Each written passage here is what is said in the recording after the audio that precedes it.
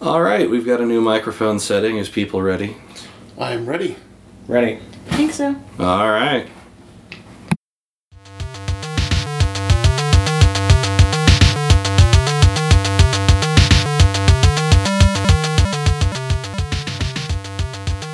Hello, Internet, and welcome to another episode of Geek Fanthology. I am your host, Neil Cordray, and I am joined this week by... The one true Ben. And... Mike. And here comes a new challenger. Becca. Hello, Becca. Hi. Welcome to the podcast. Thank you. You've signed away your soul. Thank you, by the way. Well, at least what's left of it. Yeah. She's going to fit in quite well, I think. Yes, probably. So, by the way, if people think the audio sounds a little bit weird, I've got a new setting on the microphone I'm trying out. I don't know how it's going to come out in post-production because I can't really listen to this while I'm recording. So maybe the audio sucks and we'll never do this again. I will find out. But if it does, if it's great, hooray! So sorry in advance if it sucks. I don't know. If not, we're awesome. Yes! Ha ha! Today we are going to talk about crowdfunding, and I had it in my head that we were going to talk about crowdfunding failures, but apparently I was the only person who had that idea in their head. So we're going to talk about crowdfunding successes that we have backed and things about that along those lines. And if those of us who have not crowdfunded anything can quip as necessary. Will do. I'm looking at you two. I have crowdfunded something. One thing. Yeah, so? And I've reaped the benefit of crowdfunding. And I have Patreon counts, I have funded several things. It's a form of crowdfunding. This is actually very true. First of all, we have, I think, a tiny bit of geek news. So Geeks did a thing. Some executive somewhere thought that it would be a good idea to say we should maybe think about rebooting The Princess Bride, and everybody lost their collective minds today. That's because it's really hard to replace Andre. Well, Yeah. like, that entire cast was just about perfect for it. Like, Cary Elwes, I think, said it best in his tweet, which is, there's a shortage of perfect movies in this world. It would be a shame to ruin this one. Right? And yes, he may be the tiniest bit biased, but... And there is always the thing that you always say about, you know, the a crappy interpretation or reboot or whatever the case may be doesn't take away from the original because it's a different thing. You cannot actually ruin... No one can actually ruin your childhood. Yes, that being said, however, you end up with the people that now refuse to look at the original version because there's this new shiny version out. Ah, crap, I set up two backer authentication. Or get disinterested because they saw the new version and the new version sucked. Correct. That's Right. my main concern when these things happen, is that there's potentially all sorts of people that will eventually look into something that is in fact awesome, but then they see a current version or reimagining or reboot or whatever, Right. and then they go, oh, well, that was kind of meh, or that outright sucked, so they don't Yeah. bother to look at the original, which is Yeah. actually really good. You have to overcome the shitty version. But the point Along. stands, if you make a good movie or write a good book, and then someone else does something that's shitty, it doesn't mean the original project isn't good anymore. Right. It's not magic. It doesn't work that way. The other fear is what if the remake is good? If it's good, then awesome. Well, however, if it's good, then the original version kind of pales in comparison, and that's really scary for a lot of people. Well, it shouldn't be. Yeah, because I don't Good know, art is there- good, and there's nothing... And there is not enough good art in the world. Well, yes, but good art is... The question is it good art, or was it the only art we had?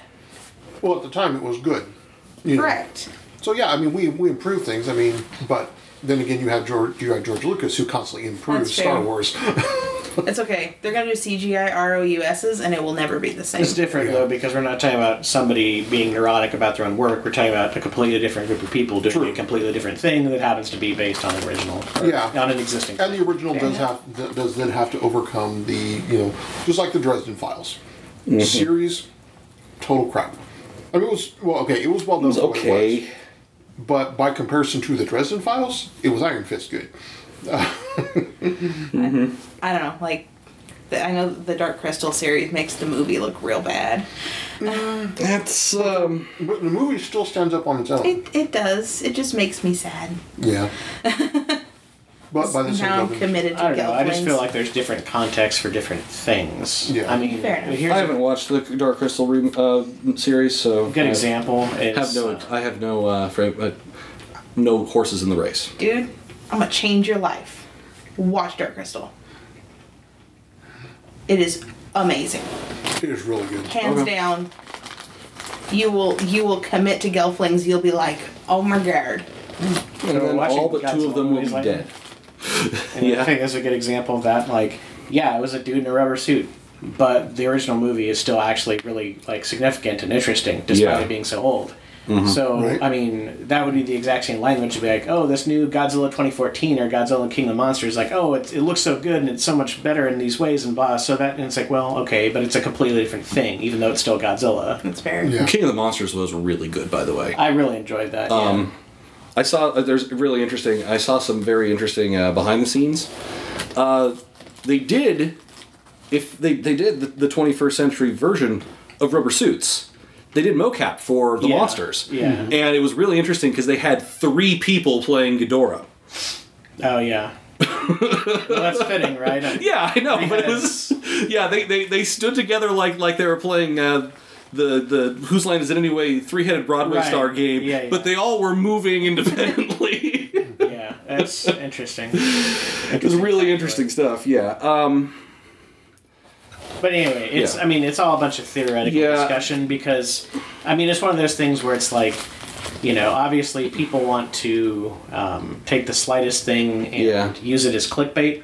And all that Yeah, that's happened true. is a couple of people in Hollywood had a meeting and some suit was like, hey, some people I talked to want to remake The Thing. And then a bunch of other people go, no, we really don't want to. And then the average person is like, no, please God, no. And that was it. It's also kind of in its cycle right now, because right now they're remaking all the 90s movies. Remake Just like all the things. about 10 years ago, they were remaking all the 80s stuff because people Yeah. that were growing up in the 80s had kids that were about Yeah. 10. Now Hey, the people Clash that of the grew Titans up in the remake was 90s actually have not bad. kids They're just- about they're 10, just so trying- they're yeah. an easy sell. It's just you're right, it's a cycle where it's like, oh, hey, look, Bob, according to our demographics, people that were X years old and Y year are now Z years old and they should be due for this. Yep, which is why we have all this the nostalgia thing. the 90s Disney remakes. So yeah, you're and right. I mean, this you had one being like affected. stupid remakes of like Red Dawn and Footloose and stuff. and now it's the Teenage Mutant 90s Ninja stuff. Turtles and Transformers. Yeah, and yeah, exactly.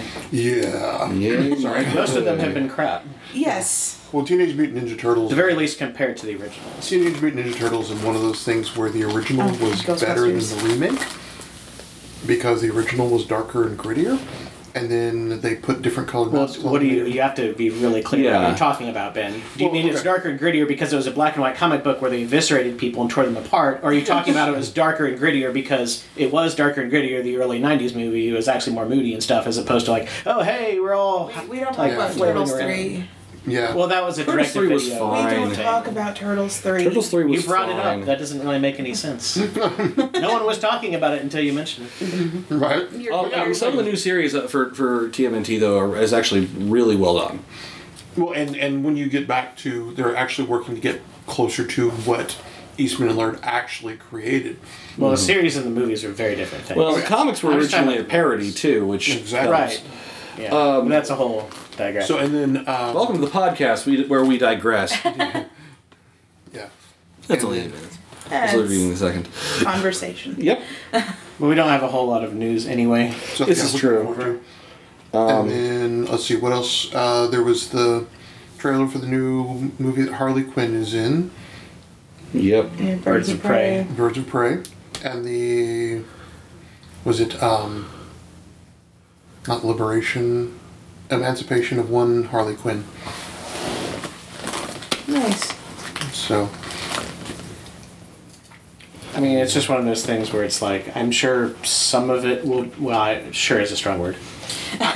Some of it may be good, but like, the cynic in me is like, okay, well, that was like the one, she was like the shining jewel in that kind of turd pile of Suicide Squad, so they're trying to just cash in on this stuff, like, and just squeeze it out while it's still popular in the zeitgeist, and it's just, it's all very transactional to me, and I don't get interested in it until it's actually about to happen or happening. My problem with Suicide Squad was it was poorly written. It was too dark.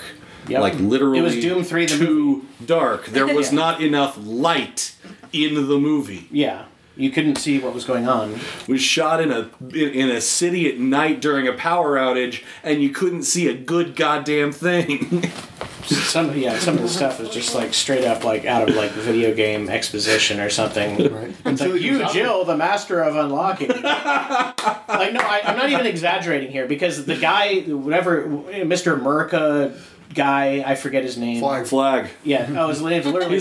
His name is literally They Flag. added a G and called it a day. It's fucking Yes. ridiculous. Flag was all like, "Hey, gentlemen, this is Katana. She steals the souls of her enemies." Like, I don't think he had a southern accent, but you get the idea. It was really Right. stupid. Oh, yeah. It's just like he was Slipknot, reciting man. something from an instruction manual. It's Need to know. really Yeah. dumb. Yeah, it's like, oh, it's Slipknot, the man who can climb anything. Yeah, and we're gonna kill him real quick. Well, his name's Slipknot, so I feel like he earned his demise. That was spelled in an edgy way too, wasn't it? I'm sure it It was like two T's or something. Like two it was really Ts. fucking stupid. Sure, why not? Yeah. Because poor literacy is cool. She's gonna get all those references of mine. Yeah, why do you think I sang the exposition song? True. But anyway, so we can talk about how much of a disappointment Suicide Squad was for a very long time. So. Yes, we could. Yeah. Probably Didn't we do that in an episode at one point? I believe like we did. 3 years ago. One of those Marvel episodes. Well, I mean, this was We Marvel. devote, yeah. I don't think we Well, it's devoted comic an entire episode to it, but No, I think it was just in there. Oh, speaking of comic movie stuff, this is the only really significant piece of news I've seen lately is that the talks officially fell through and Spidey is no longer part of the MCU. So that's a thing. That was pretty much doomed to fail when it first made its ways around the news Internet. I mean, cycle. part of me is disappointed, but the other part of me is just kind of like, well, hey, at least the thing happened. At least there was an agreement in the first place, so we had the movies work out well. We had the movies work out the way they were supposed to work out, so we could have all that. yeah. I mean, you know. I find it hilarious that as powerful as Disney is, and they have all these Marvel characters, Sony's like, this one's mine.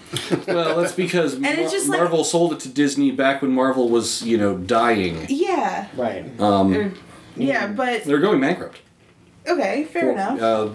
This is before But they it's started just- making movies. It's a really nice, like, middle finger to Disney. It's like, you can have anything in the world you want, except Spider-Man. And Well, the it's X-Men. more. It's not really. No, they got that now because Fox owned that. And the Fantastic Four. Although- Literally, the only thing they don't have the rights to it anymore is I'm Spider-Man. sure the success of Into the Spider-Verse is not affecting Sony's going, we can do and this. Venom too. Right. Sony, I fear that Sony is due for a rude awakening when they make their next Spider-Man movie, though, because We'll see. half of the reason I think that the Tom Holland Spider-Man movies worked was because, Marvel? well, one, he was really good as Spider-Man, but two, they were piggybacking off of the fact that he was part of the MCU, which is love it or hate it, it is the most lucrative film franchise like ever. Yeah. And the fact that they don't have to world build, Right. just congratulations, you now get to exist in this world. I think it's better. Yeah. I think it's better they keep it than accept a shitty deal, especially considering how well those movies have done, like Venom and Spider-Verse and stuff. Like, here's the thing: they have to have a solid thing that's just theirs. Yeah. That they don't have to rely on someone else to do. They have to Spider-Verse be- was fantastic. They have to be able to do their own thing, and it's like, I don't know. I'm also just weary of everything being enveloped inside the Disney monster. So That I have sometimes when they yeah. just don't get something they want, I'm just happy out of principle. Eh. There's nothing wrong with that. I mean, sometimes some of the stuff works out where it's like, oh, cool, we'll get this movie or this thing that we always kind of wanted, but we didn't have before. But I would rather just not get the thing once in a while than Yeah. to have the entire The House of cinema Mouse. industry That's almost like- monopolized. Well, it's like The House of Mouse honestly probably needs an antitrust investigation. And that's the fear for for like Deadpool fans. Yeah. Is the Disney amalgamation of I mean, I'd like to think they're What's- smart enough to leave it alone. what's gonna happen to my boy? Well, that's the thing is they used to see Disney would have companies that are owned by Disney, but they just put out things that have nothing to do with the Disney brand or culture, like Miramax, and companies like that. They would just put out whatever, and no one really thought of it as Disney, even though technically on paper it is. No one associated that. Yeah. So it's like, I don't know. But- I hope they are smart enough to continue doing that kind of thing, but we'll see. Don't know if they can since he's so in this is a Marvel character and Disney's very much we own all of them but Spider-Man. Yeah. Yeah, I don't know. Yeah, I don't think the next Spider-Man movie they can make can actually go from where Far From Home left off.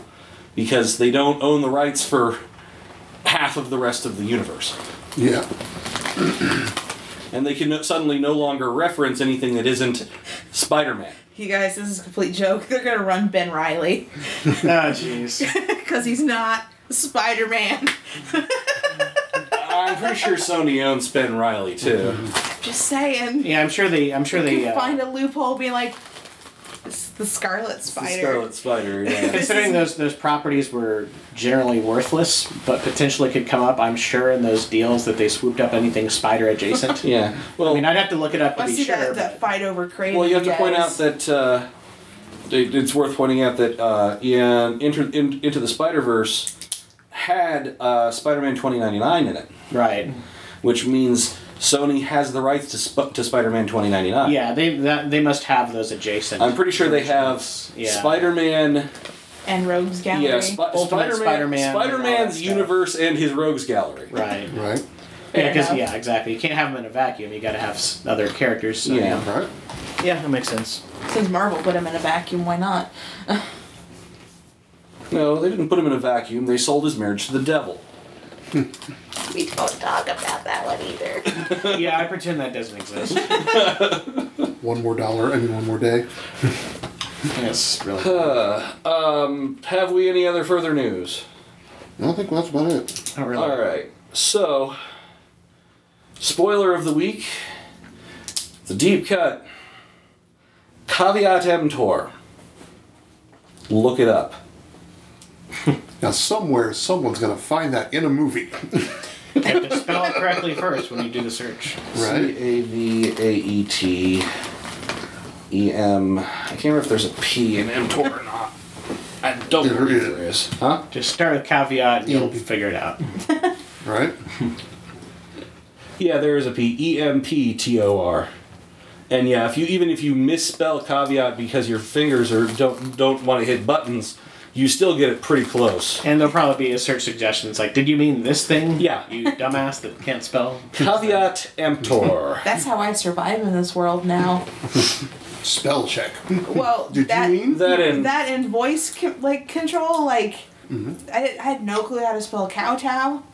I was like totally misspelling it, so I'm like, fuck it. Is it kowtow? Is it KOWTOW? Yeah, this girl spells it with a C. It's not moo. I'm Cow. going down the cow, the cow's Yeah. a friend to me. Yeah. Yeah. So, English is hard. It is actually from a linguistic analysis point of view. It is the second hardest language to learn as a second language of modern languages. What's number one? Mandarin Chinese. Yeah, that's what I thought. Look, keep in mind this is learning as a second language. Yeah. Yes, I know. Learning your first language is pretty much a freebie just Yeah. by growing you up start off with that Because- slot. by growing up with the ability to It's a hear. bonus fee for being a standard human. Yes. You get common, you get English as a English, motherfucker, do you speak it? What? They speak English in what? I'm not quite sure. You'll need to look it up yourself. You were saying something before we talked over you. I've heard from linguist friends that, like, if you want to learn Japanese, it is easier to start with Spanish and then learn Japanese. The weird thing I could buy that. is that it also works in the opposite direction. So when native Japanese speakers are trying to learn English, they learn Spanish because it's easier, and then use Spanish to learn English. So apparently English is a okay third language to learn. Weird. I had a decent grounding in Latin from high school. Years for going to public high school in a Catholic city. I took French because Spanish was Had used. 4 years of Latin in high school because I didn't want to take a real language, I wanted to take Latin. Alright, so, apparently I'm the only person who massively kickstarts a lot of things in this group. And to put this in perspective, let's see here, that is 150, 255, 380, here 380. Evidently, Neil has invested more money in Kickstarter than I have made off books. That's a lot of calculators, dude. You should invest in books, sir. Calculator. 645. I have spent just over $700 in Kickstarter and also £38. Sterling? You did. Yes. Bother to convert. I'm not going to try and work out what the pound sterling works out into into in US dollars, but I've done $700 and £38. Very well. Sterling, Well, I mean, yes. you're certainly picking up the slack then in terms of projects to talk about. Interestingly enough, almost all of these have actually come out well for me. So, what's the earliest one that you backed? The first thing I ever... Oh, there were also 2 games that I tried to kickstart that didn't work. I guess I can talk about those. The first thing I ever kickstarted was a print run for the first 2 graphic novels of a webcomic I read called Spinneret. Weren't we going to save that for a different episode? The failed ones? No, these are the ones that succeeded. Oh, okay. I'm reading the ones that succeeded. I also got a big purple spider plushie that I can't find at the moment. Then there was that one which we won't talk about because it's a failure, even though it was successful. I kickstarted Battle Chef Brigade. Enigmatic. Huh? Enigmatic. So the Kickstarter, Podcasting. the Kickstarter met its goal. I have yet to see a thing from it. Okay. Hence why Hence, there are a lot caveat of emptor. people who are a little Yeah, I mean, scared of Kickstarters. that's and an important crowdfunding. that's an important distinction to make, I guess. There's meeting its goal, and then there's being successful. Yes. Generally, they're the same thing. Sometimes they're not. Right? Then I kickstarted Battle Chef Brigade, Bloodstained Ritual of the Night, which just paid off recently, the MST3K reboot, the Dresden Files cooperative card game, which is right over there, Red Markets, the Post-apocalyptic marketing game? it's a tale of economic horror. Post-apocalyptic spreadsheets. There's very few spreadsheets in it. Okay. Well, that was a pithy take, so I said it anyway. Yeah. Post-zombie apocalyptic, yes, and it's about how crappy it is to be working class. I don't need a game So it for really that. is. So it really is red markets, bunch of commies. Then we got the Fireball Island reboot. I loved that game as a kid. I'm so glad they. I got the reboot. I need to play in my that chest of drawers over in the these back, days. It's great. over in the kitchen, and Double Six Dice, which I haven't gotten on yet, but I'm not supposed to get until for another month. And very recently, I backed the Muffin Time random card game by the makers of the Astif movies. Those were some words, yeah. Yeah. Yeah, that's some stuff. I'm that- guessing it involves muffins, but that's about all I got from So it involves a suicidal muffin who wants you to eat him. it. It's really dark. Astif movies are surprisingly dark, actually. I mean, on one level, I guess that is the muffin's purpose, right? To be eaten. It but wants to for him to die. be so enthusiastic about it creeps me out. It It makes me wants not to want die. to eat it. Right? Unless it's an elaborate reverse psychology thing. It He really doesn't want to be eaten. you should check out Astif movie sometime. It's funny. It's It's very non sequitur, and it is surprisingly dark for how light the tone is. Also, considering people that are unhappy with how they look refer to muffin tops, that probably doesn't help his self-esteem much either. Just some positive connotations of muffins. Anyhow, yes. Now I feel would say bad for That is everything I don't know, I have muffin tops Kickstarted. are- personifying Muffin- my food. Yeah, well, muffin tops can be tempting. I don't know. That is Depends on what you're everything. into. That is everything that I have Kickstarted. There The are only all thing, types. Now I'm the thinking one- of that Seinfeld yeah. episode where they just ate the tops of the muffins, and they have that big bag of muffin stumps. Yeah. Stuff. Well, I find it's amusing to me that they call it a stump when it's most of the muffin. But I guess technically you can still call it a stump. Depends on how does depend on the- shallow your yeah. tin is. It does depend on the muffin, but in that case, let's be honest, it was most of the muffin. I think you would have to invest in a very shallow tin to maximize your Yeah. muffin top. So yeah, Yeah, the one thing I Speaking of things Kickstarted that should be hasn't. crowdfunded, Yeah. The one thing I Kickstarted that hasn't panned out, that actually got money from me was the Mega Tokyo visual novel, which theoretically he's still working on. It just there's sporadic updates. The guy was like, "Yeah, I bit off way more than than I could comfortably chew for my original time frames. It'll be done when it's done. yeah. I'm sorry." Right? Well, it's a step above the people that just disappear into the night. Don't say anything. And I he's guess. still also updating his webcomic Monday, Wednesday, and Friday too.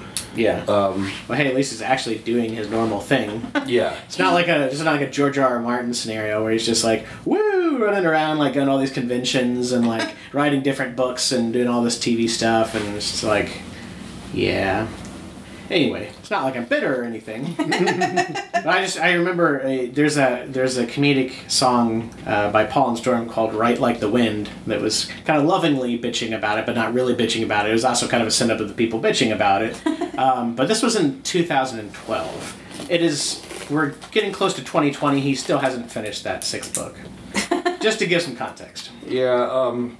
I used to say that, well, Jim Butcher fans aren't much better off, but he recently actually tweeted out the end and finished book 14 or 13.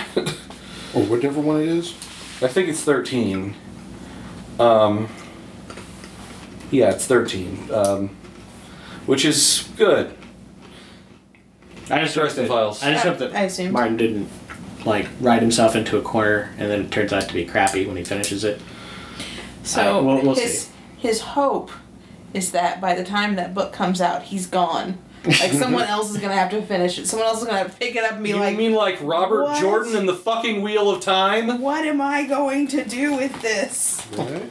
And then what that person will do is they'll go, "Let's introduce all new characters and have them just fix everything." Yeah. Although, to be Deus fair, ex machina. Robert Jordan actually knew he was dying and took heavy notes so that the books could be finished posthumously picked the person to finish his series because he's like, look, my heart is solidifying and I'm going to die in the next year or two, and there is nothing that can be Let me give you the clip yeah, notes. so there is nothing that medical science can do to keep me alive permanently.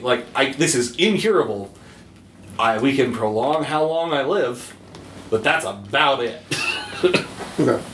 So, Peace Talks is book 16. 16. That's only if you're counting the side stories too. Nope.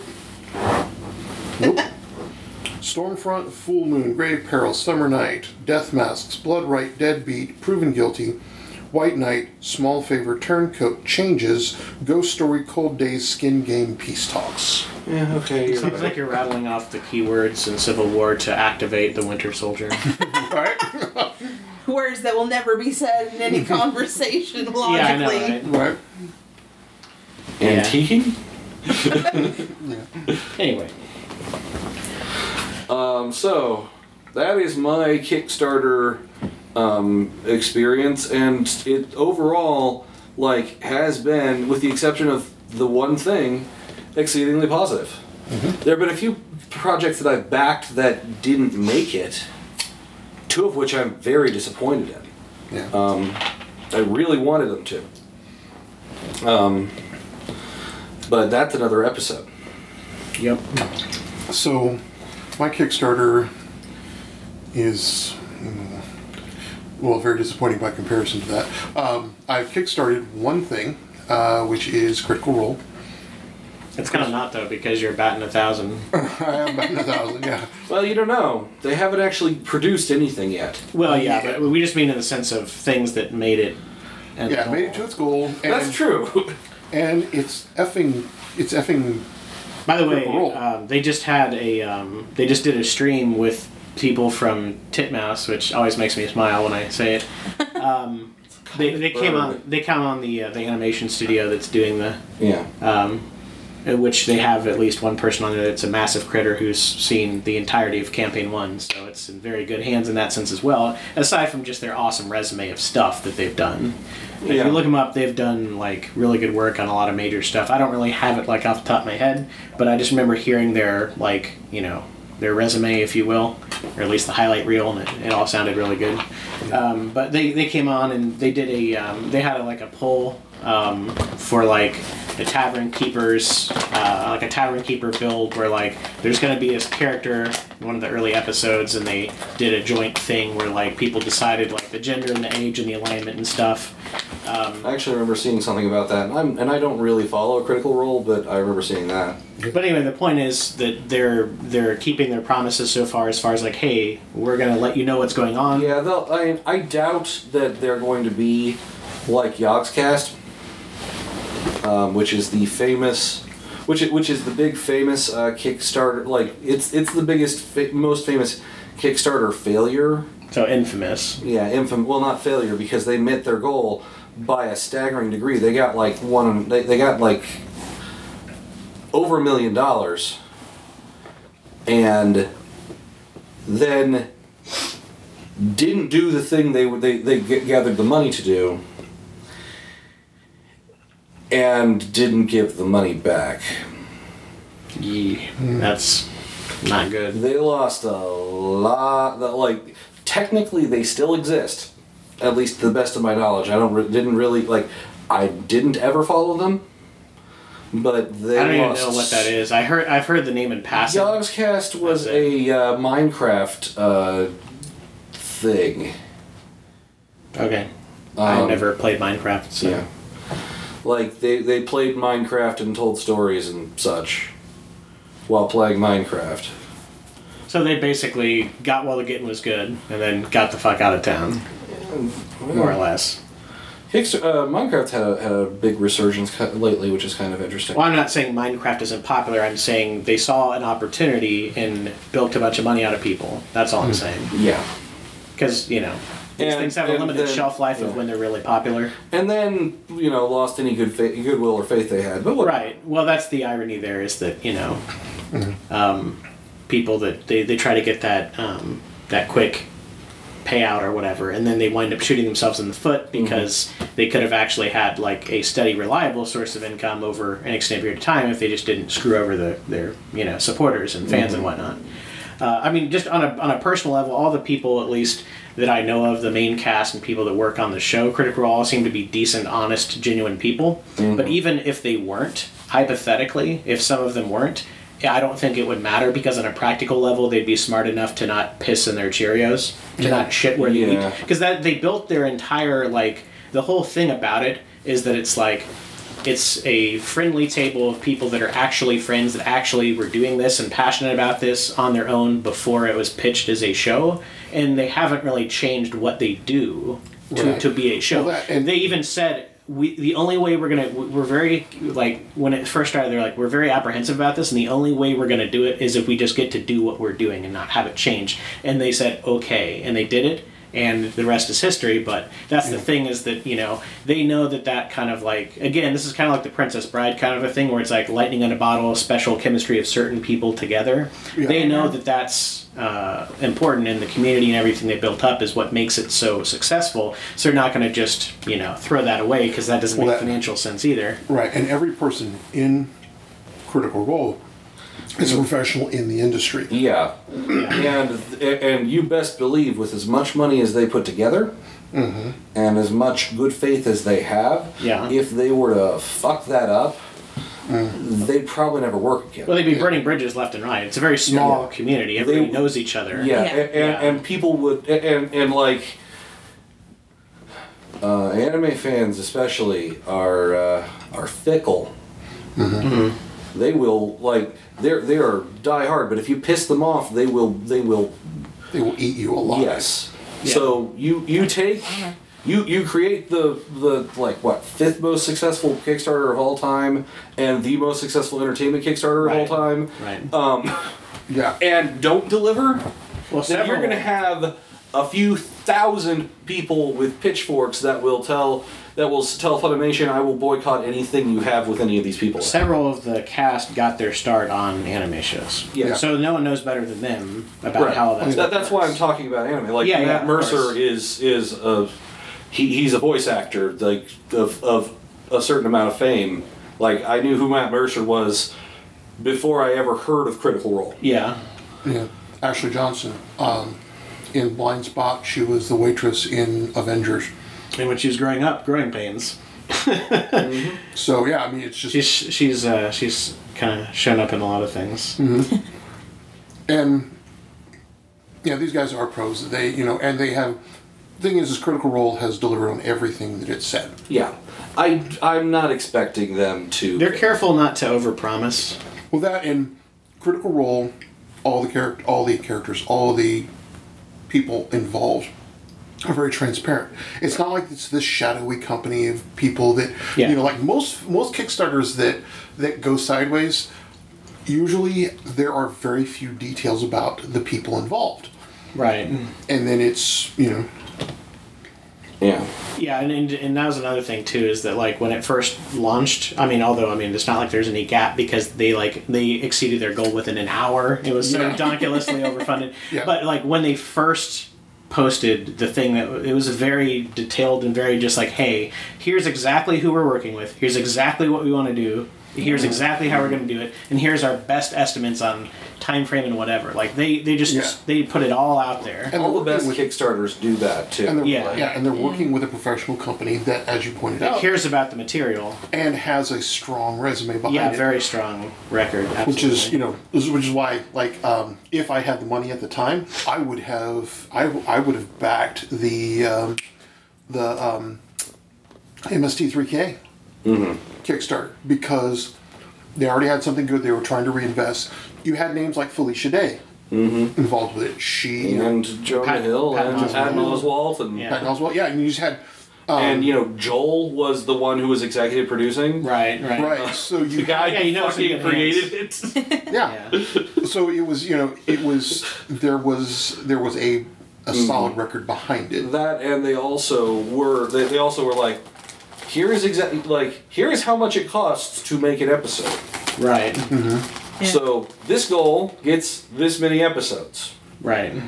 However much, and because each episode costs pretty much a specific amount, for each increment of that amount, we exceed our goal, we're going to make another episode. Yeah, they don't have to worry about the creep factor because they know roughly how much it takes for an episode and all that. So yeah. This is how much we have to pay our writers and our licensing fees and our sets and everything. That's a big part. And when you're looking at Kickstarter or funding projects in general, that's a big part of it.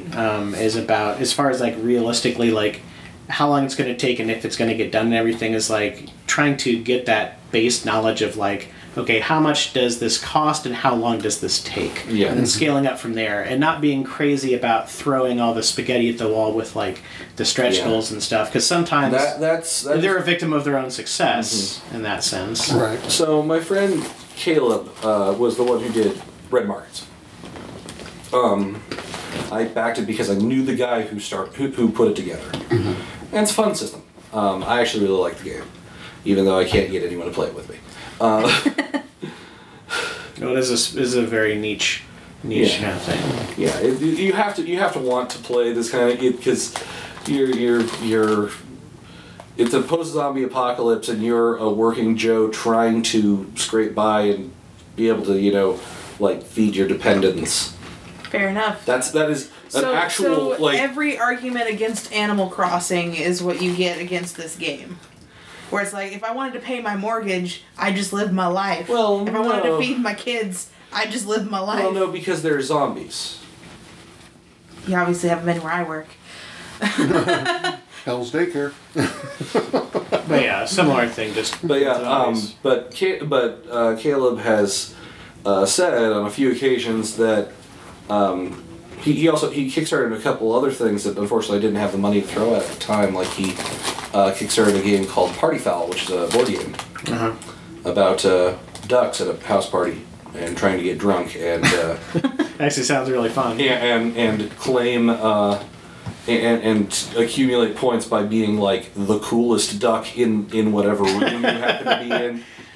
I legitimately want to play this game now. I would really want to play You this game if there was an alternate rules to get every player drunk. There's got to be a as well. drinking game. There is in fact a drinking game sub-rule that Caleb came up with. Yes. I was not part of that particular beta test, but I did help to actually beta test the game. By the way, these streams of tabletop RPGs and drinking games cross quite frequently. So if people are interested in that combination, just Google stuff. Just search for Red Market, drunk Red dungeons and whatnot. Red Dragon Inn, the drinking game, is a lot of fun.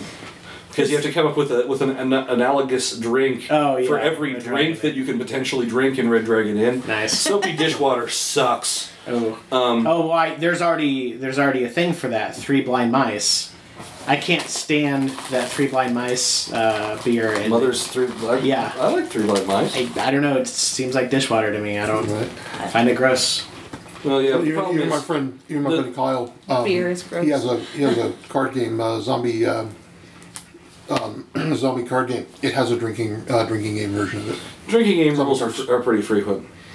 My brother Ethan came up with drinking game rules for 24, the television series. Oh, well, that's so easy. I mean, just every time this is like, I need a tag team, or like evac, or like, there were the clock comes up. It was like, very there's so many things. It was very make a perimeter. It was very much a you will die of alcohol poisoning before the end of the 4th episode. My favorite drinking game like that is the Inuyasha one, where every time they say Inuyasha, or Sit Boy, or there's a pervy remark, like you die in 30 minutes.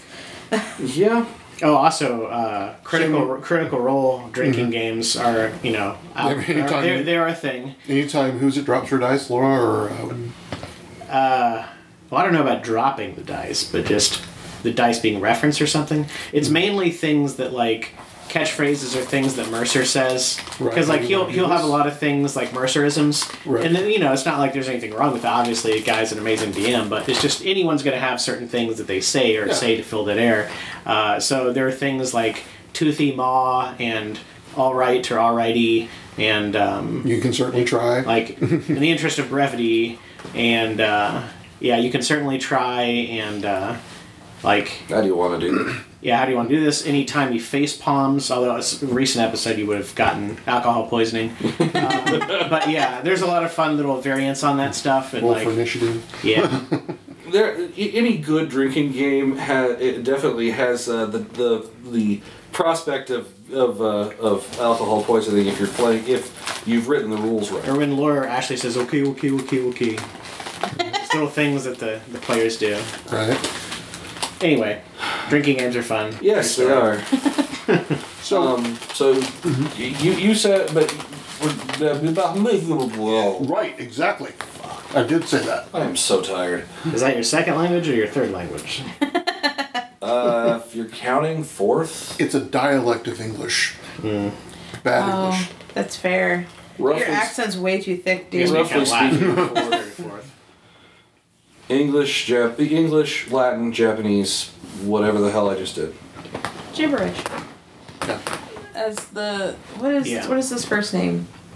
I know there's an old alchemist who's something gibber, and that's why gibberish is called gibberish, is because he would only talk about alchemy and no one knew what the fuck he was talking about. I also learned the English, the Anguish language, one point for a little bit, but The hell is that?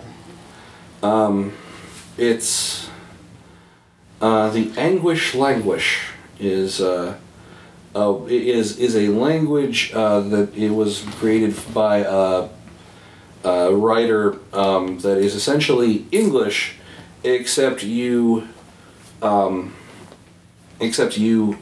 substitute every single word in the language for something that sounds pretty similar to it. This was exemplified in his short story, Little Rat Rotten Hut. That's ridiculous. So what, it's just a big joke? It's more sort of. I'm a linguistics nerd and this is a thing I did. So someone being pretentious, got it. Well, not pretension. It was an interesting thought experiment. I've seen a short play like Little that. Rat Rotten Hut is, which by the way is Little Red Riding Hood, if you can't tell. Yeah. Okay. It's actually like it's in the Smithsonian and other things. It's kind of a big deal. I mean, The alchemist you were referencing earlier, actually, Jabir is his first name. Oh, okay. Jabir ibn Hayyan. So, Fair enough. I was close. to the internet, You know why they're called barbarians? because they were Berbers. Huh? Well, that and they didn't Just a trim their little off beards. the top. The term barbarian is actually once again borrowed from Latin. well, what does the beard have to do with it? The beard is the barbum. That's also where we get the word barber, the one who shaves your beard. Yeah. Barbarian are those who do not shave. Oh, so yeah, it is essentially that. Huh. Right? That's weird. Yeah, they've got The beards. more you know. Which is funny Knowing is because half the battle. the famous barbarian Critical Role, Grog Strongjaw, was a Goliath who could not grow a beard. So that seems a little bit a little counterintuitive there. Well, I mean Yeah. that's when you get into the He was very ashamed of it. Calm down. But he got his Estimate- belt of dwarven kind and got a magical beard, so it worked out. I think it's epistemology of it. I think is the word. Yeah, that's right. Etymology. Uh, Epistemology would be the study of letters. Epistles. Yeah, you're right. Well, it's something similar. There's a specific word for when you get into the linguistic etymology of things, Yeah. but it's not just linguistic etymology. Man, we're off topic. Oh, Were well. we talking about Kickstarter or something? Etymology. Yeah. The study of So it is origin just of words. etymology. Okay, it's just etymology. Okay, never mind. Many years Overthinking. ago, I don't know if it really counts, but I Sure it does. kicked 15 pounds, I guess. Sterling? This is sterling. important. I probably is. I kicked 15 sterling over in 2008 or 2009 to get an alpha of Minecraft. That actually would definitely count as And and I was, Did it help fund the game? I yes. have no idea. the alpha. The Well, alpha who did you build- give it to then? The alpha builds of Notch's website at the Then time. yes, it helped fund the game. the alpha builds of Minecraft. Did He's now count. like a fucking billionaire. Yeah. Maybe not a billionaire, but he's like really fucking rich. Yeah, I got So- it. I got. I think when it was at 12 pounds sterling. Yeah. Too, like, because it slowly went up as he came close to his beta But release. yeah, anything, Yeah. yeah. That counts. So, along those lines, this is one that that Becca and I both share kind of a passion for. Amanda Palmer was a big pioneer of using Kickstarter to fund her albums. As a matter of fact, she does a TED talk. The art of asking. Of asking. Yep, about those adventures, and people slamming her for it. But she's like, no, this funds our album, you know. Yeah. Well, I think it's pretty dumb to slam someone for that when they're being honest and transparent about it. Yeah. It's like, hey, if you're interested, if you like what I do, please support this, and here's what I'm planning on doing. Oh, yeah. And then she does the thing. Yeah, she So does I don't exactly. like. Where's the complaint there? If you Well, want to people support were- art, Yeah. send money my way. How dare you spend this on art? Yeah. Well, I don't know. I mean, How dare you spend this on making yourself able? Right, exactly. I think it's weird, right? Because some of the same people that are bitching about that stuff are the kind of people that are like that accuse people of being a sellout at the drop of a hat. When the whole reason she's doing it is so that she doesn't quote unquote have to sell out. Exactly. She doesn't, Yeah. you know, Yeah, she's so doing it on her not own. beholden to a label. Yeah, she's Exactly. beholden to just directly the people that are Yeah. interested and are supporting. Well, exactly, and I think that is one of the points that she makes, and I think this is how crowdfunding really plays into geekdom. Yeah. Is that, and it's one of my favorite passages or favorite phrases from her TED Talk, is that artists are connectors. Celebrity is about a bunch of people loving you from a distance. Yeah. Art is about a bunch of people connecting to you up close. This is how art changes worlds. And artists have always been, and when you look back at the 60s and the you know the late 60s, early 70s, and that era, crowdfunding was a thing as well. It just didn't have the internet to support it. Yeah. You could you could couch surf, you know, with fans and friends. You know, a lot of the artists. I mean, the poem Howl. Who did that? You know the one I'm talking about. Yeah. I can't think about. I can't. My brain is shot. It's 45 minutes past my typical bedtime. So Right. things I do for this podcast. Howl poem. Allen Ginsberg. Yeah. Yeah, it You sounds know. like a Ginsberg. Huh?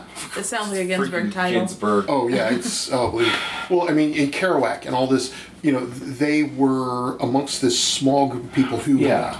helped them Howl. stay alive. Yeah. You know, and that was early crowdfunding. Now we get the internet, and just like for a long time, I made my living with with basically a small group of very dedicated fans. Yeah. Because things like Amazon, Kickstarter, Patreon has basically democratized the business of publishing, and thus allowed guys like me to create our art Yeah. and do well with it and fund it. Patreon is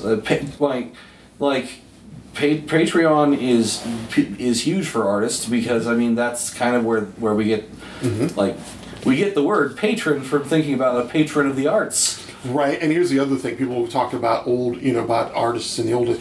Well, back then Shakespeare and so. Oh, bullshit! You know, they were practically owned by the nobility. Yeah. So Also, people get a false sense of history in their head where they look back and they project their own view of something on something that happened decades or even centuries ago, like Shakespeare. Shakespeare was churning shit out. It was a business. Exactly. He was there to make... Now, granted, he was also artistic. He also cared about it, but it was a business, and he had to do what he had to do Why and some get plays shit out are there. a lot more remembered than others. Yeah. as someone who is currently wearing a shirt with William Shakespeare's face on it, I feel it is necessary to point out that Shakespeare wrote for the King's Men. Yeah. Yeah, he He wrote for it. literally had a charter from the King of England, except it wasn't a king at that point because it was Elizabeth. But still, the like monarchy. the charter was from, I want to say, And I think James the Second.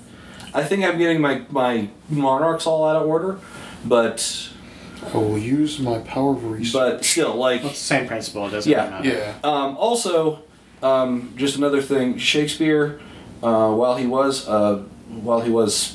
did have some of the best words. He was a populist playwright at the time and was moderately successful. He wasn't even like. He was one of the big names of the time. Yeah. But he wasn't like, oh my God, he's the best. Like, there's Edward de Vere. There's a bunch of others. Also, Shakespeare was filthy. Half of if you actually take the time to think about it, there's a dick joke in pretty much every scene of any of his comedies. And many of them we don't get anymore because the meanings of the words change. But I think Yep. this gets to where we actually, what we've kind of hit the meat of this whole thing. Used to be, art was funded only by the rich. Mm-hmm. And it was then for the rich. Because, you couldn't go around to every peasant in the village and ask them for a few coppers. I mean, the groundlings did love Shakespeare, but they couldn't have funded the Globe. Exactly.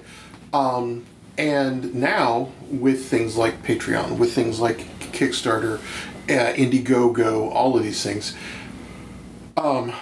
ordinary people, like the four of us in this room, well, okay, socioeconomically, because none of us, I think, really count as ordinary. We do a geek podcast and play games and do plays and write and Yes. all of our various things. But socioeconomically, we're all Average, moderately middle class. yeah, just average Joes, or Janes, as the case.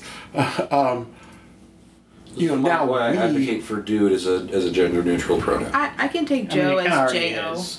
right. It already is in most contexts, in my humble opinion, but Right. that's a Fair enough. discussion So, for another but day. people who don't have millions of dollars just go, let's go ahead and contribute this to NPR. Which thank God for those kind of people. But Hey, I pledged to NPR, and thank God for and people also like you. apparently spend $700 over the life. Oh, well, keep in mind that's Over several years. the oldest Kickstarter I backed He dropped 6 months. That's the date he's gonna drop. 6 was months. it was, let's see, in December of 2012 was the last update. Now that it was delivered November 2012, so it was Had to have been early the 2000s. campaign was launched. When was the campaign launched? It was launched so long ago that I'm not sure if I can find a date for how long ago it was launched. We're looking at like 7 to 8 years ago. That would've So I'm been- averaging effectively about $100 a year. Right. Well, and that's the thing. I think that's the thing that crowdfunding does, and I think it is amazing that we are getting towards the point where, people can choose their own art. What's a significant development about it, I think, is that instead of decades ago, people just often they give money to like some organization like the Endowment for the Arts or whatever, and they just kind of hope that things come out that they like. Now you're directly giving to the creators who are like, hey, this is the thing we are going to Yes. do. And the creators. So I think that's yeah. pretty cool. And on the other side of that, and that's a great point. The other side of that is the creators are not going to this grant foundation going, hello, sir, we would like to Right. create this party where it's like, hey, hey, dudes and dudettes, we're going to do this there thing that you're going to love. Give us money so we can do it, please. Yeah, give us a few Well, and bucks. the important distinction between those interactions are when they're going hat in hand to some grant foundation, or whatever, they're like the people, the gatekeepers, the grant people, or whatever, are gonna make. Yeah, that sounds like a great idea, but I've got some notes for you. Or They might want to try Yeah. to change it or do something if to we're going affect to it. give this much money to you, Well, let me and- tell and you what you can do with having this. written for grants, Yeah. let me tell you, that part happens before you even Apply. It's Yeah. like you must meet these criteria. Your project. So basically, must there's do these- baked in conditions or strings. Or Oh yeah. whatever. Yeah. You, Also, was it, you little could totally caveats, find a job. provisos. Yeah.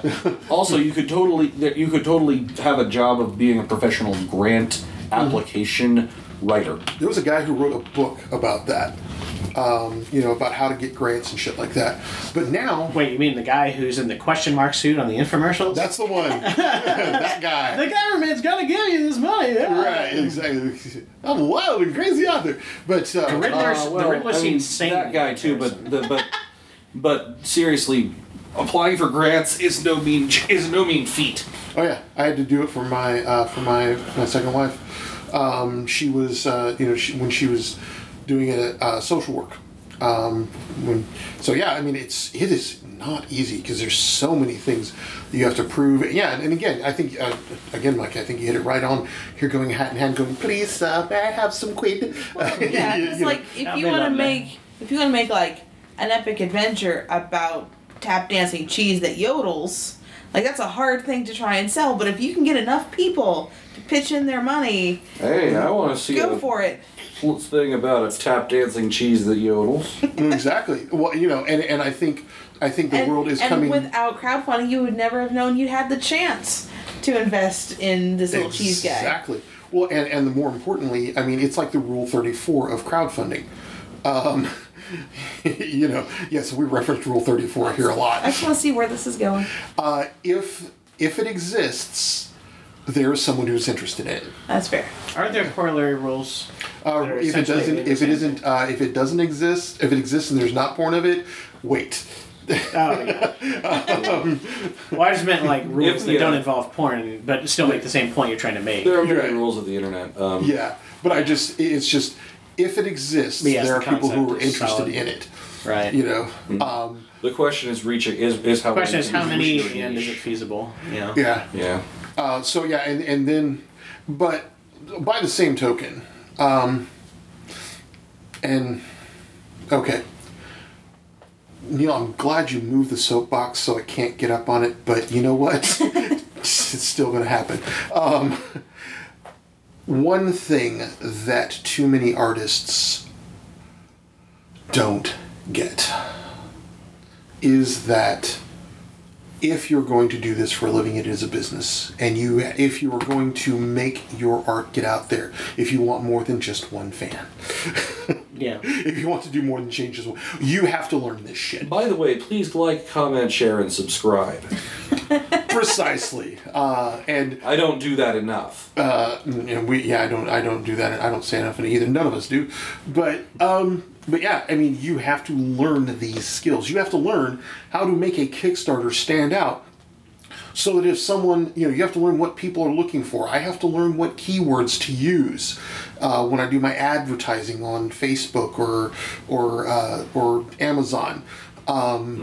It is just. I need to update my Patreon. Yeah, you have to figure out a way to make your stuff stand out, make people hear your voice, and people okay, I get it. I would love it if all I had to do was write. Mm-hmm. I'm sure you would love it if all you had to do was write or act or record this fucking podcast. Record fucking podcasts, yes. Not just podcasts, but fucking podcasts. I'm tired. I get foul-mouthed more when I'm tired. I don't need that excuse. But the late night version where it's extra swearing. Yeah, extra swearing, yeah. It's the after. Doesn't matter when you listen to it, it's recorded. After hours. Right, we recorded it tonight so we could cuss more. But these are things that artists are having to learn how to do. And the thing is that people complain about it, but I'm going, dude, look at this. I have to master this way of getting paid for what I do, and still do what I do. Well, the alternative is you don't have the opportunity in the first place. Precisely. So people have to keep it in perspective. Exactly. And here's the thing.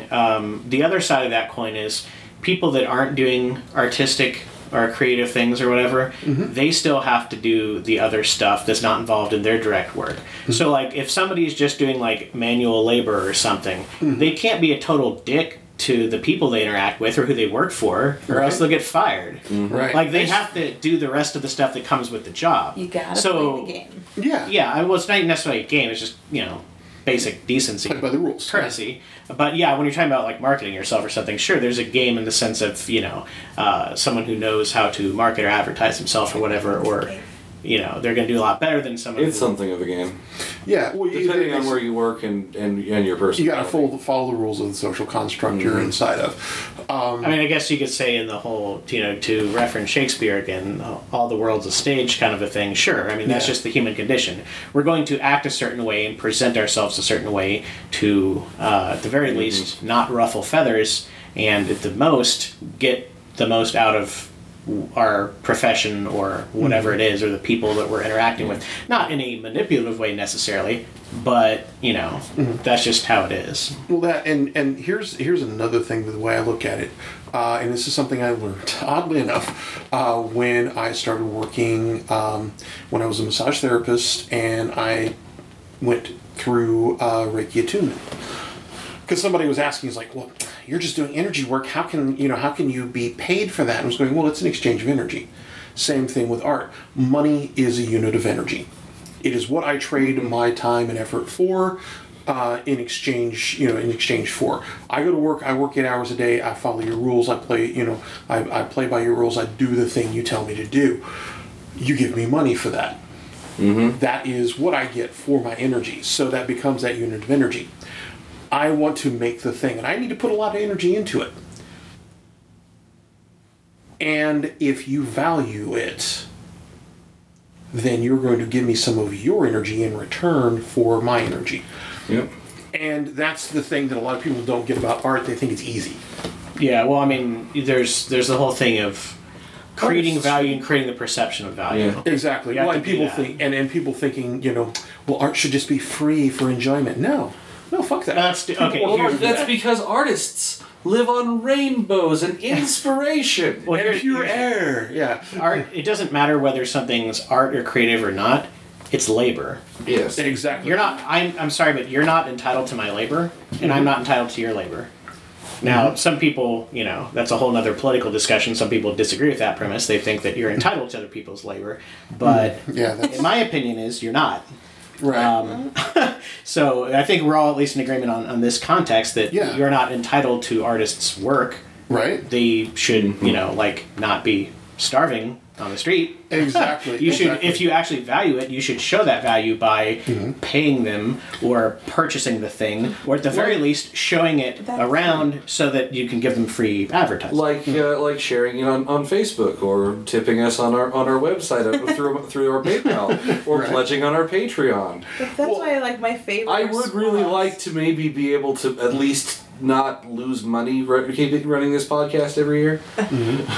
That's why, you see, artists will post things like crafters. Like, I want a blanket. I want you to crochet me a blanket. And they're like, okay, cool. $400 because you want a queen size blanket handmade. And they're like, that's ridiculous. And they're like, fine. You make it yourself then. Exactly. Yeah. Exactly. If it's that easy, right, then go. Yeah, or people go, I could write a better book, then do it. That's just like the people that also people don't realize how fucking expensive things are. Well, yeah, but that's the same as armchair quarterbacks. They're like, oh my gosh, I can't believe you dropped that pass. It's like, okay, are you a professional athlete? Let's see you go out there. Yeah, so you do the same thing in the same circumstances. The same concept. Okay, we'll put you because there, and we'll have 8 200+ pound men trying to attack you. Right, and that's past number 95. Right. You're gonna fuck up 1 in 100 times. Right. So what's the? Well, I'm gonna fuck up 80 out of 100 times under those circumstances. What's the saying about baseball? And in a season of baseball, every team's gonna win 50 games. Every team's gonna lose 50 games. And what happens with the other 68 games is actually what matters. Yeah. Yeah, I mean it's that way. I mean, but by the same token, what Patreon is allowing artists to do, Patreon, Kickstarter, things like that. And again, this is something I'm very passionate about. So I'm glad we actually picked this topic, even though it didn't go where you expected. That's fine. How long have we been talking? By the way, I've lost track. I don't know. How long does what does the little dial say? An hour-ish. Yeah, we've been going for about an hour. Okay, so yeah, still got about another half hour. Okay, so one thing that crowdfunding lets creatives do that for many years people have told us not to is to value our work. or to value their work or value our work as a creative. I value their work. Exposure. Yeah, you can't, You gotta watch I'll out go with that. to- You can die of exposure. you can get arrested for exposure, but you can't pay your rent with it. Unless, of course, Well. somebody's paying you to expose yourself to them, in which case that's stripping and that's illegal. And that's what you can get arrested for. no. We're getting into different workloads here. It's Yeah. not illegal necessarily. It's regulated. Very true, very true. But Regulated industry, like anything else. but yeah, I mean, that's the thing is it's teaching artists to value their work because exposure is not enough. And again, you can't pay the rent with it. And if it's Stephen King coming to me going, "Hey, I want your work in one of my anthologies," I'm going, "Fuck, let me pay you," because you chose me and there is some value to that. But if it's some schmuck going, "Hey, we're putting together this anthology of 1,000-word horror stories, and we'll give you exposure," no. Fuck you, pay me. Yeah, fuck you, pay me. Fuck you, pay the artist. To quote Harlan Ellison, the man may have had many other flaws, but he had that right. And yeah, it is. And I mean that we are getting to the point now where we also find that there are people out there who value creatives' work. People like you, Neil. People like us. Who value that work, who know what goes into putting that into it, or just know that it is worth it to us, which is why book piracy sucks, but that's a different episode. Yeah. So I still don't get how you pirate books as I get it. I mean, I get it obviously, from we're a not certain. about to talk about that on air, but we could do it. We can do an episode of it, but I get it in the broad sense, but I don't like. Most of the time, book piracy sites are actually fronts for something else. Yeah, I was gonna say I don't know. Usually ad farms or virus and things like that. That makes a lot more sense. that's still just an odd thing. what Like happens when that's never even love occurred books to me in my entire life. I'm going to pirate a book. I don't know. There's something about the form, about the art form that it seems so undignified to pirate. I know. There's just something inherently gross about that to me. Yeah. And when I was a kid, I downloaded some music. I'm not gonna lie. I'm not Okay. I'm not perfect, but Okay. I don't really think a book. So That never really Are we occurred getting to- to the obligatory Ben is old thing? But Okay. Waiting for it to come on the radio so you can press record. Yes. I illegally downloaded some books. I'll admit to it. They were 3.5 books, and I was a super poor kid. And those books are so expensive. Right, and there are places where you can't get my books off of Amazon, for instance. And I'm like, you know what? That's fine. You can't get my books. I have a Patreon. I have a PayPal account. Yeah. Fucking pay me. If you love my stuff, and you can get my book for free. Here's how you can pay me for that. Mm-hmm. Because that's the thing is that you may not be able to get it from Amazon, but you can still pay me because that's my hard work. And most people don't understand what goes into. Hey, I just sat down and wrote 70 to 100,000 words. In 8 or 9 months. 1,000 to 2,000 words a night. I then went back and edited those words. Yeah.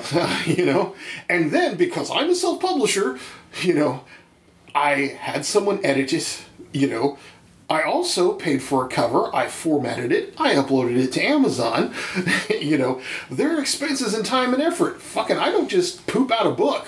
Well, I think a lot of people, it's a thing where their brain is stuck in a certain mode where it's if I don't have a tangible thing, somehow that was less work involved for the creator, and that is so not true. Exactly. Especially because we're living in a digital society. I mean, this is the information age, the internet age, whatever you want to call it. A lot of things are digitized, and a lot of things that you don't have tangible things anymore. Exactly. You have services, and you have the things that would be the same. They're just in a digital context now, like with a book, where many times that book is not a physical book. It's something that they have on their phone or their tablet or their computer or whatever. Right. It's still very much the same thing. It's just not a physical manifestation of it. And some people just can't wrap their skull around the concept that it's the same amount or more work to do something like that Yeah. than to do the traditional version of it. Exactly, because with the traditional version, I don't pay for that stuff, but I don't get as much money out of it. Well, I mean, one could argue that, it's less work to do it the traditional way, because in the traditional way, you would be like, okay, I mean, depending on the circumstances, I'm sure some negotiations and stuff are much more pain in the ass than others. But once, let's just say, for the sake of argument, an author already has an arrangement with a publisher or whatever, they do the general, preliminary stuff. They come up with their idea. They test the waters. They start writing the book. They finish the book, and they have it published, and that's it. The real work begins. That's the thing. Yeah. Unless we're talking about like a book tour or something, but you know what I'm saying. Like, generally speaking, that's it. As opposed to the digital thing where you're doing it yourself, you are doing all those various functions that the publisher or whatever would do for you, typically. Exactly. So that's my point with that. Yeah, because the thing is like, with the traditional version, Yeah. getting the book published is almost as much work because Yeah. in order to get it published traditionally, first you got to get an agent. Right. And that's where the rejection letters pile up. Because you gotta research your agent, you gotta submit to them, you gotta get then you gotta get their attention with your query letter and maybe a little bit, and then you go with the full. Yeah, it sounds very situational. In some ways it could be a lot more work, in some ways it could be less, it just really depends. But yeah, that's definitely a lot of back and forth there with making it happen. And then the agent has to sell the book, which is another long series of waiting. Then the negotiation, things like that. There's a whole industry that earns their money through that very thing. Right. So yeah, I mean it's a lot of a dice roll because you have to submit to agent after agent after agent after agent. And truth be told, I mean, I've been very lucky in a lot of my things because I didn't have to jump through those hoops. Because my luck is weird, but I've been queried by 2 agents, and so it's weird that way. But yeah, I've tried that path, and it's but yeah, with making a book, yeah, you become the publisher, and yeah, people going, I can't believe you paid $400 for a cover, but you know what, motherfucker. I paid $400 for a cover, and you saw that cover, and you paid me, and 5,000 other of your friends paid me. Well, I feel like being in that's a healthy thing for authors to educate themselves on, because the more they understand the business, the better they're going to be able to sell their books and stuff. Precisely. It's just it's kind of like how. Like, you might have, like, a professional athlete who really understands the game, and they become a commentator, and they, learn about how TV works or radio works or whatever. Exactly. So it's one of those things where it's like, you might know a certain aspect of it, but, you can always learn more in general about, the business or industry and get a better understanding of that. Right. Because the better you understand the industry, the better you become as a part of that. And the other thing about that, when you get back to the art of it, is you learn how to make your art more effective. Right. You learn how to have a bigger impact. You learn how to have a profound impact on more and more lives. So if you want to get back down to the purest stuff, well, I just want to change lives, I want to change the world, that's fine. But you're not going to do it if only 3 people buy your book. Right. Especially if all of them are related to you. You got to get strangers to see that shit. Because Bob Dylan became famous 20 or 30 people at a time. But those 20 or 30 people talked because he had something that they wanted to hear. And word of mouth became his thing. Same thing, I mean, I can't tell you how many groups I'm in where people go, I'm looking for an urban fantasy series, and suddenly, all these people do this advertising for these authors. Yeah. Because word of mouth, which is what I'm trying to find is those people who will do that word of mouth. People I know we're getting a bit low on time, so I wanted to just we got another 15 minutes. Ask Becca if there's any things you wanted to talk about, any examples, Kickstarter things. Yeah, have you crowdfunded anything? Other than Minecraft. I think it's fair to say that was a success, by the way. Yeah. Good job. Have you heard of it? It's a little bit. It's a small little game. It's a little, yeah.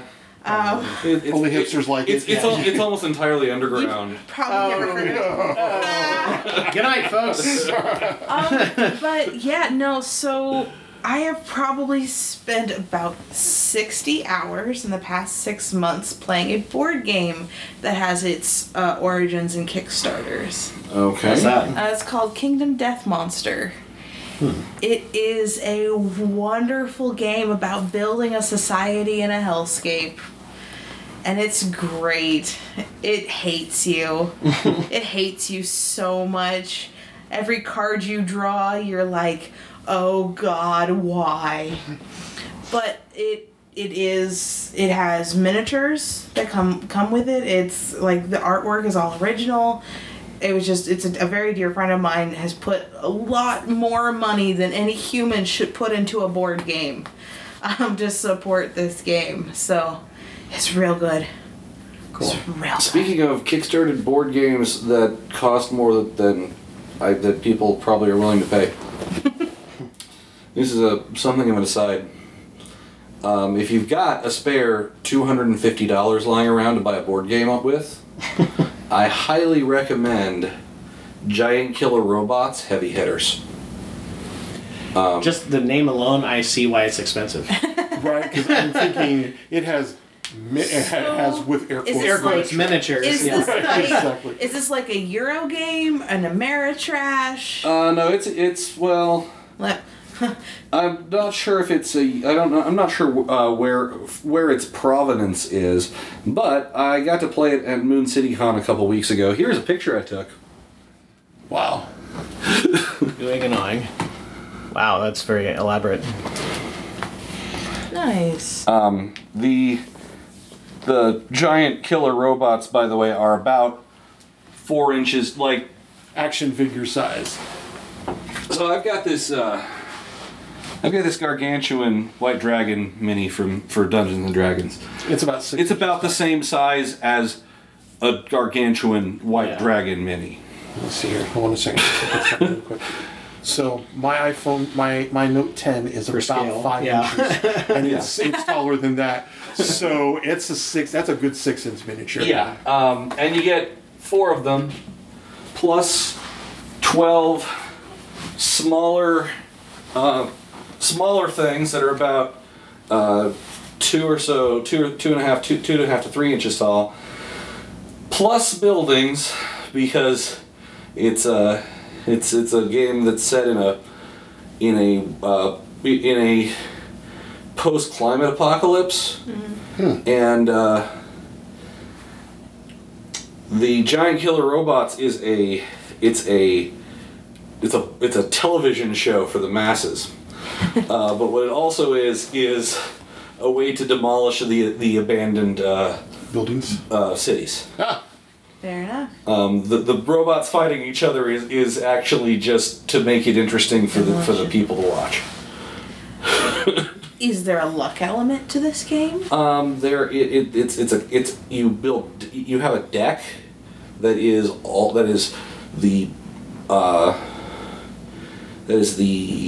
it's not a deck building game. Okay. There are cards that you can build and customize your own deck that constitutes all of your weapons and armor and shields and whatnot. Also, the cards of your deck are how much hit points you have left. As you get damaged, you destroy cards Yeah. out of your deck. Okay. And aside from that, it's like an AI deck system.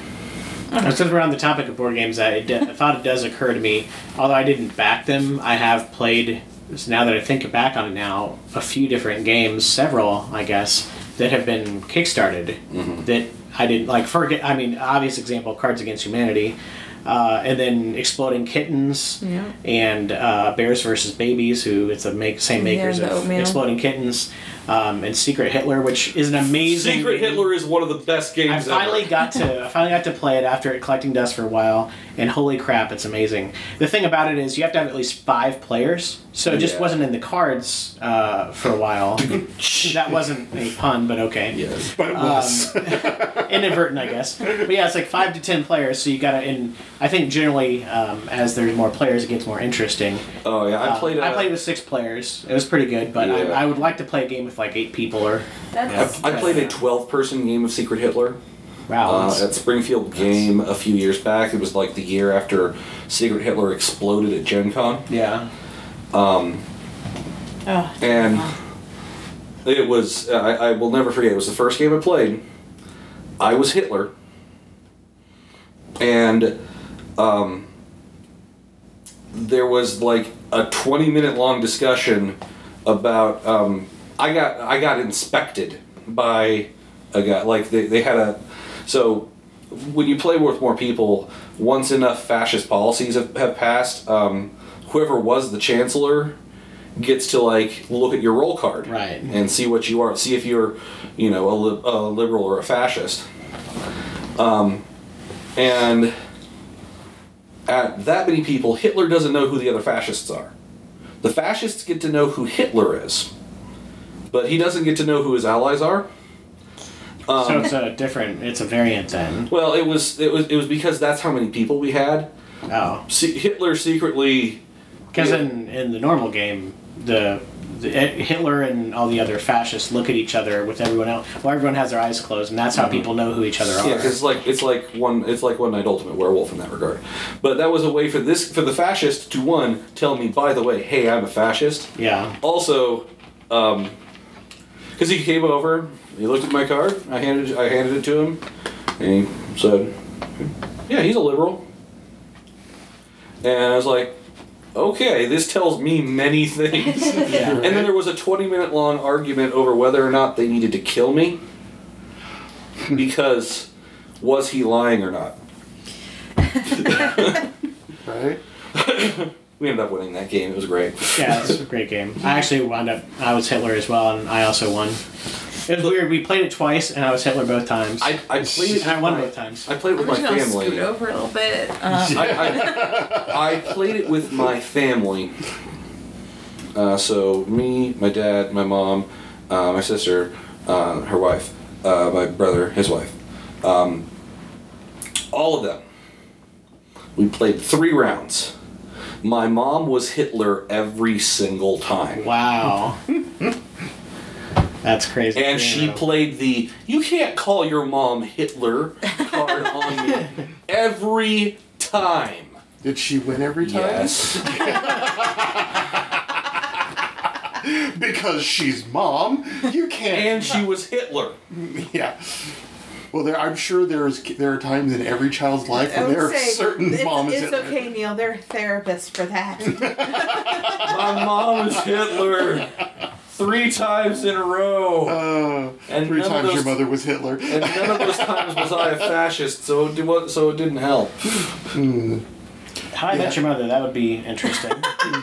Yes. It's a whole other show. It's Germany, and we were real poor. This does remind me, I saw... Kyle, I Met Your Mother. Oh, jeez. Oh, I got the snort laugh. Yes. And, I think that's a good enough place to end it. I mean, I can't really top that. So. Well, that we're pretty much out of time. Right. Next time begins our epic 2-part digression on Showa era Godzilla.